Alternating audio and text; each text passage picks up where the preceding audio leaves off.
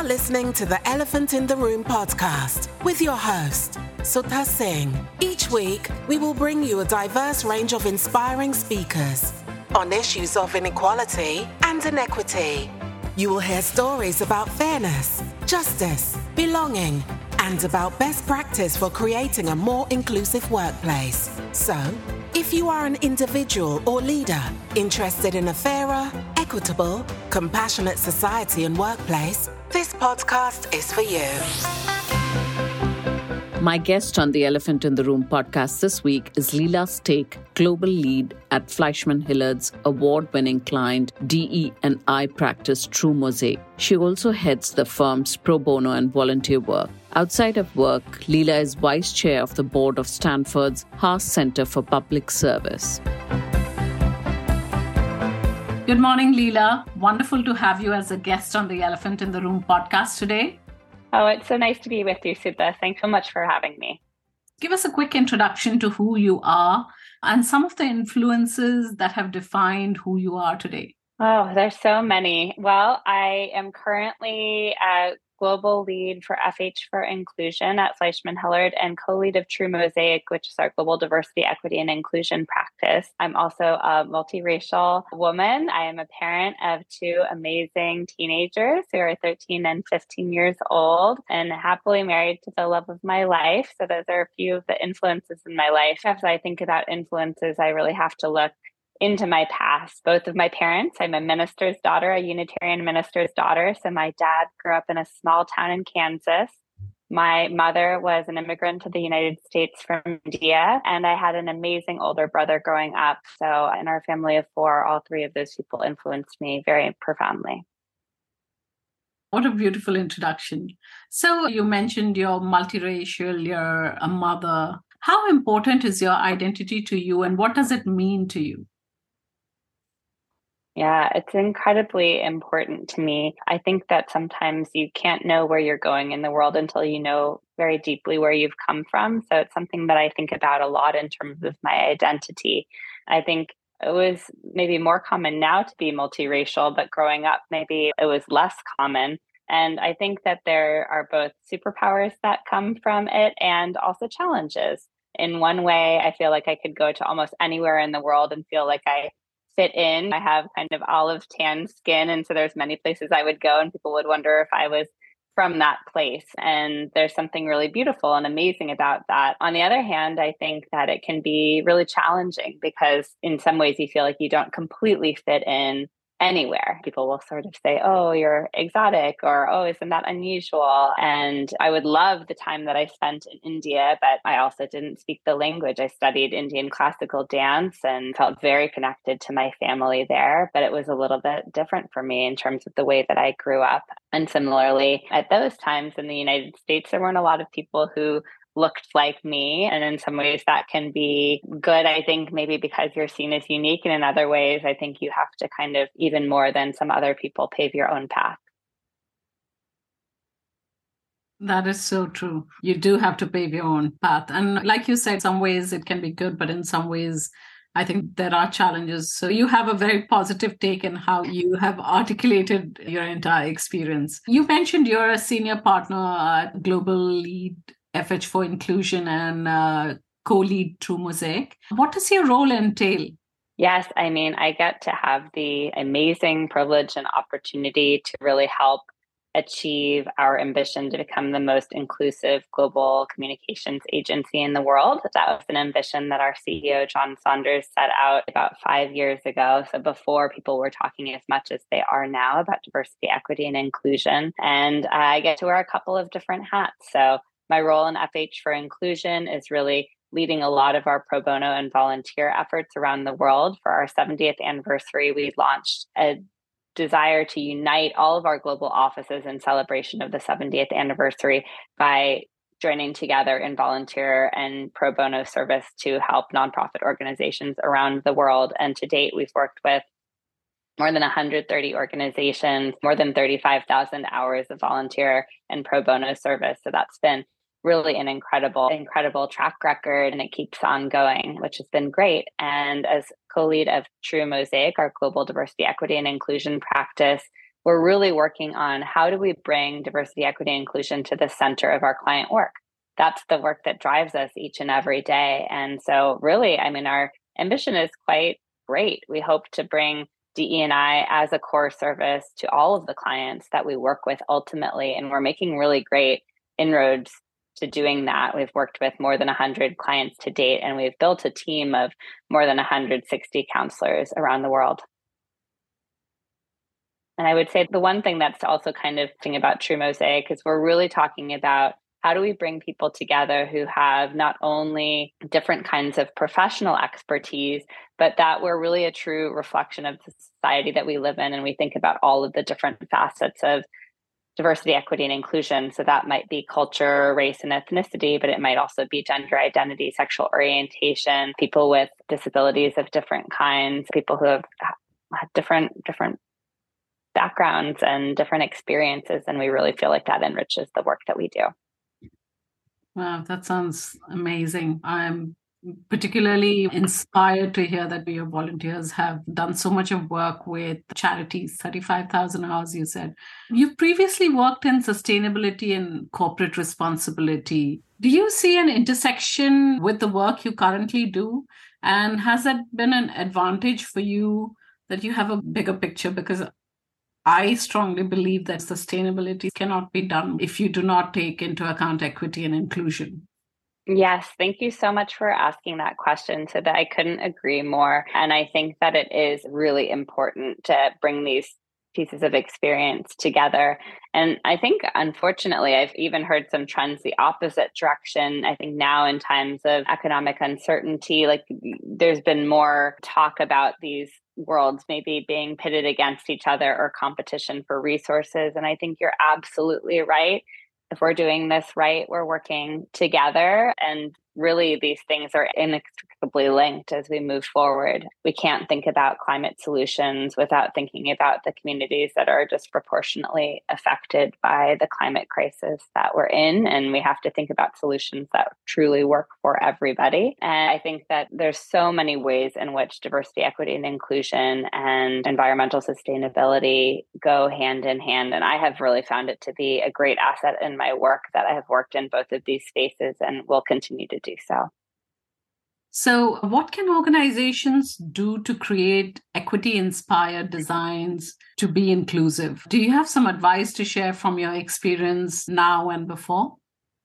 Yeah, I think maybe the one way I'd like to answer this question is with just a concrete example, because I think it's really easy to get stuck in sort of generalities about what are these different types of terms and how do we define them. And that's really important. But then I think we have to get down to what does that actually mean when the rubber hits the road. So I'll give an example at our own organization or in our own industry.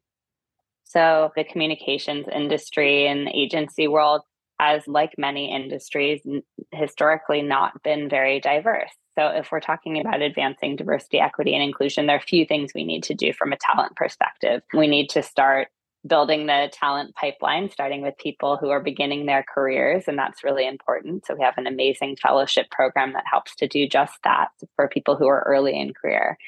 If we just wait for people who are early in their career to rise up the ranks, we could be waiting, even if people progress fairly fast, it's still a number of years down the road before those people become senior leaders. So we need to be thinking really proactively about how do we also bring people into our industry who are from other fields, and how does that enrich the work that we do, and whether those people are former journalists, whether they worked in-house or in government or with NGOs of different kinds. And then if we're bringing those people in, we have to recognize they are coming in with a wealth of experience. They have many gifts, but they haven't been working for the past 2 decades in the agency world like I have. And so equity is really about how do we recognize that some people may need additional support and deserve additional support to have a level playing field and to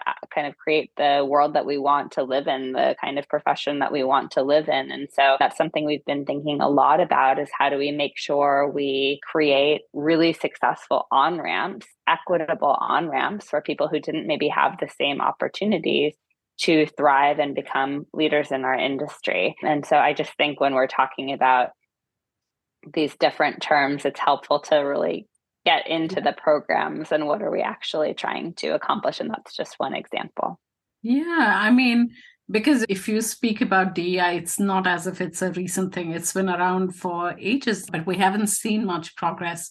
So it's good to move beyond the words to hear about what are the specific actions that either organizations are taking or can take. I really like this thing that about the additional support. If you've gotten a lateral hire and you've gotten people from outside the industry, you need to create that environment where they can succeed and not wait for them to fail, probably. Yeah. So as a female leader, I think I'm very interested in this. How has your journey to leadership been? Was it tough or tougher because of who you are or how you look? Yes. And I think the journey continues, right? I mean, I hope that I'm at a point that I'm not even halfway through my career at this point. And so it's something that I have thought about most days of my career and will continue to think about as well. Yes, I do think that in some ways it has been more difficult. And I think that there are probably a few examples of that. I think really early in my career, I started working abroad in a number of different countries. And I remember I would sometimes go to meetings where I was the only woman in the room or one of just a few women in the room. And that can be really challenging. And I think that you have to be kind of brave in a way and not be scared off by that. And sometimes maybe work harder than others to kind of maybe get to the same place. I think that there's still a tremendous amount of sort of mommy tracking that can happen. And sometimes I think people feel like they're doing that as a courtesy to you, like, oh, I didn't even think about you for that job because I just assumed that you wouldn't want it. I remember that from some of the early years of having children. And I think people didn't mean to do it maliciously, but I remember in one case, I really wanted to put myself forward for a position because someone above me was leading the organization. And I thought to myself, this is really inopportune timing. I have 2 young kids at the time. And so it wasn't really ideal to be taking on a much more significant role. But I also thought to myself, it's either now or I might have to wait several years for another opportunity like this. And I remember very vividly making that call and sort of getting the response, oh, like, I really think you could do this job. I just hadn't thought about you for it. And I ended up taking that position and ended up being a huge leap forward for me in my career. And it wasn't ideal timing, but it worked out great. And it wasn't that others were closed off to the idea. It was just that I needed to advocate for myself to put my name in the running. I also think often what happens is it's not that people are malicious, but it is just that they don't think. But the amount of damage that people do by not thinking or not keeping their minds open is like huge. And segueing from what you've just said, that you spoke for yourself. So generally, women, along with minority groups, have a tougher time being heard in organizations, navigating power structures, or progressing within an organization. Is it still true today? And what would your advice be to them? Because, I mean, we don't want to keep talking about this is true and this is it. We want to be able to share some experience and advice so that people can take action. Absolutely. Yes. I mean, I think that there's probably a few things to this. One is just to make sure that we are holding leaders accountable. I think the interesting thing about where we've been over the past few years, you're right, diversity, equity, and inclusion is nothing new. However, it has reached a fever pitch and gained a lot more momentum in the past few years. And there's been a lot of talk as we kind of were in the depths of 2020 and coming out of it. This is a movement, not a moment. But now it's sort of like where we really get to take people to task if they're not living into that. So to me, this is a key year as we are in 2023 and we think about some of the headwinds or economic uncertainties that we may be facing, this is a time to really hold leaders accountable for what they said that they would do and make sure that we're not either stalling progress or moving backwards. So I do think that this is a really, really critical period. And I think the other thing I would just say practically is we have to make sure we stay really united and lock arms with the people that we're working with. And so it's just tremendously important that women leaders support other women leaders, that people from under-resourced communities support each other and lift each other up. So that continues to be, I think, just so important to me personally and so important to moving this work forward.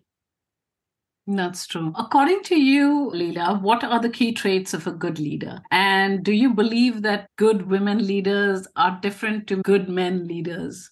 I think it's hard to generalize. I do think that there's a lot of studies that show that women tend to be more empathetic leaders. So I don't think that that's true of every individual, but I think on the whole, that probably is true. I think being an active learner is really important, and also being able to admit sometimes when you're wrong is a really important trait. I think that it's important to lead with confidence, but it's also important to be a really active learner. Every day I feel like I make mistakes and need to learn and improve from them. So I find that to be an incredibly important trait. And I also think being a really active listener, really being able to hear people and the conversations that I have. I get to manage many wonderful people, and really making sure before I jump to a conclusion or a solution, reminding myself to take a moment to really be a good listener is so important. Yeah, I think somewhere we do tend to generalize about what women leadership looks like or what good leaders look like. But generally also, I think leaders are not expected to fail. And I think that is hardwired into their muscle memory, so to speak. And we have to have more of them saying we are trying to be better and do better, but there will be moments of failure because, you cannot progress without failure, right? Yes, I think that's really well said. And there's a reason why we generalize as well, because we have to follow the data points and really see where the trend lines are moving. I remember that was one of the things that was really striking to me when I was at college at Stanford. I took a women's leadership course when I was doing my graduate work, and it was mostly with women from the business school. And the statistics were really staggering. If you looked at all of the graduates of the business school there and just compared it by sort of gender identity, you really found that most women dropped out of the workforce, even like extremely well-educated women, once they became parents. And you don't want to generalize because each person is different and people's leadership styles are different, but there is something to be said for we have to see what the research shows too, because it may reveal some trend lines that we need to take a really hard look at. But also, I'm sorry, I'm deviating a bit. So you said like you've seen that even in the US, while you were graduating, you've noticed that women tend to drop off. And even in the UK or in a place like India, where I was born, women tend to just drop off after a certain point. And could this be because workplaces were designed for men and not designed to be thinking about women? And so we don't have the structures or the support systems that would enable women to work and thrive, because unless you have good childcare or you can afford childcare or you're confident that the childcare is good, you're not going to be able to do work. Yeah, I think about this all the time. I mean, I had two amazing Indian women influences in my life, more than two, but two come to mind, I guess, for this interview. My mother was, as I mentioned, an immigrant to the US from India. She was an economist, extremely smart, amazing woman. She passed away 8 years ago. I miss her every day. But she decided that she didn't feel like she could continue her career and raise her children once we were born. And so she stayed at home and was an incredibly engaged, amazing mother. I always think about, I wish she was still here to call and ask her for advice, especially now as I'm parenting two teenagers. And then I had my nani, my maternal grandmother, was an amazing woman in so many ways. She was on the Mumbai City Council. She lost her husband tragically in a car accident when my mom was 6 years old. So she had 3 children and really paved her own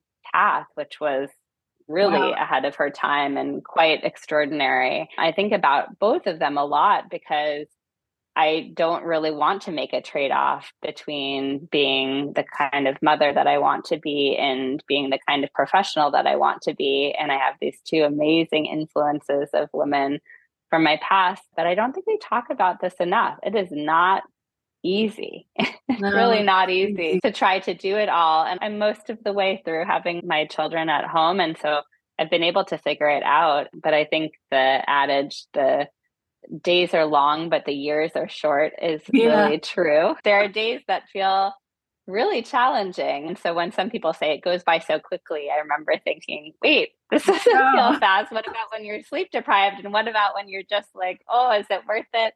Can I do it? But on the other hand, here I am. And now the kids are so much older. And so the years have felt short and fast in that way. So I think it's just a way of saying to your question, I don't think the structures have been kind of built for people raising children. And I think it continues to be a struggle. And I think we're starting to do a better job. But I think that we have to keep working on it. I had the real pleasure of working with Sheryl Sandberg on the launch of Lean In. And it's interesting because that's in our common vernacular now to talk about kind of leaning into opportunities. But that's something that has been talked about more over the course of my career. And I think that's a good thing. And I think we have to continue to think about how we put the right structures in place to support people to get through the years of the parenting years of their lives, women and men, for sure. And because it's just true. Like I know 5 years from now, my kids will likely be out of the house and in college, and I will have more time on my hands than I do now. And right now it's a matter of packing a lot of it in. So we need to continue to support each other to get through these years with gusto. Absolutely. It's so inspiring to hear. And you mentioned 2 amazing women who inspired you, your mom and your nanny or your granny. So the next question was about that. Do you have any role models growing up? And are there any women who look like you? Yes. I mean, certainly both of them were so amazing. Some of my favorite memories from my childhood were visiting my nani and other relatives in India. And when everyone else was asleep, she would always be the first one awake in the morning to do her morning puja, to have her chai. And she had this lovely place where you could really feel the air come off of the Arabian Sea into her flat. And I just remember sitting with her. I would get up at the crack of dawn before anyone else was up just to sit with her. And she was so loving, so supportive. And again, a woman ahead of her time in so many ways, tremendously great inspiration to me. And just to say a little bit more about my own mother too. I mean, again, I cannot say enough amazing things about how she parented. I feel like she'd just like look at me and I would know what I was supposed to do.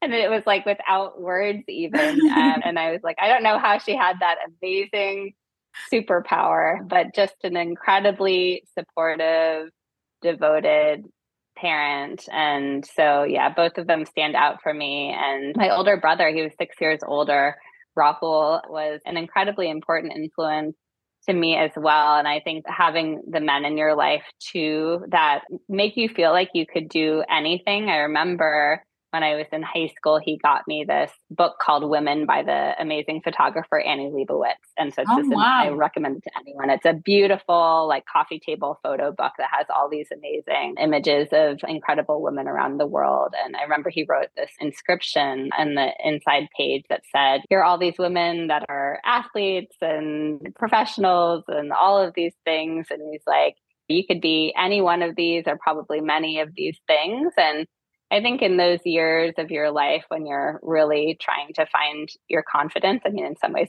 I still am, but especially in those kind of years of adolescence where you need some people who are really rooting for you. He was such an amazing advocate for me, and I'm really grateful for that.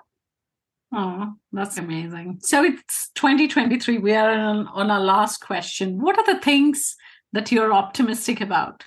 Well, I'm an eternal optimist, which I think is a good thing. I think it's so necessary. In fact, I feel incredibly inspired by the people that I work with and the people and young people in my family about just how deeply people care about creating a better inclusive society. I mean, I think I love that at this point in my career. I mentioned I hope that I'm not even halfway through my career yet, but there's also all of this hope in terms of all of the up and comers. I learn so much from. And yes, I mean, I get the benefit of getting to be a mentor in certain ways, but I also get as much as I give, I feel like, to the people that I work with, and just am so inspired by the commitment that people have as young people in the world. So I think that that is an incredible reason to feel optimistic.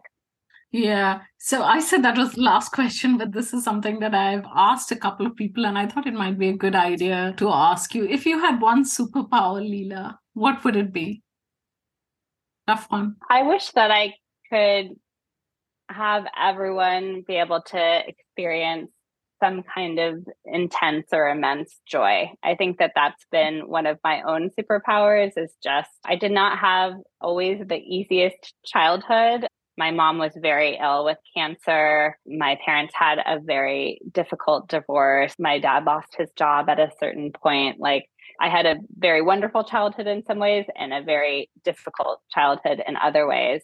And somehow I feel like in the depths of despair, I found the inner light and the inner joy. And so I do feel like I've discovered that and held on to it. And so I wish that in a continued way for myself, because life is not always easy and we have to be able to cling to that. And I wish that for others too, because I think that these have been dark times for a lot of people. And if there's a gift that I hope that I can help others find, I think sometimes people may look at me and just feel like, oh, she's just a sunshiny, happy person. And I think back to those years where it was not like I was just naturally that way. I kind of had to like search really, really hard to find that. And then we have to keep searching for it to remind ourselves of that. So my hope, I guess, would be to cling to that for myself and to help others find that as well. What a beautiful way to end today's episode. Thank you so much, Leela. It's been such a wonderful, enlightening conversation. I hope you've enjoyed it. I'm sure the listeners will enjoy it and learn from it. Thank you, Sudha. It's great to be with you. Thank you for joining us this week on the Elephant in the Room podcast. Don't forget to subscribe to the show on any of your favorite platforms: iTunes, Spotify, Google Podcast. And if you enjoyed listening to the podcast today, don't forget to write a review and tell your friends. Sign up on the link in the show notes to receive updates on our guest speakers, blogs, and events. And don't forget to tune in every Thursday for new episodes.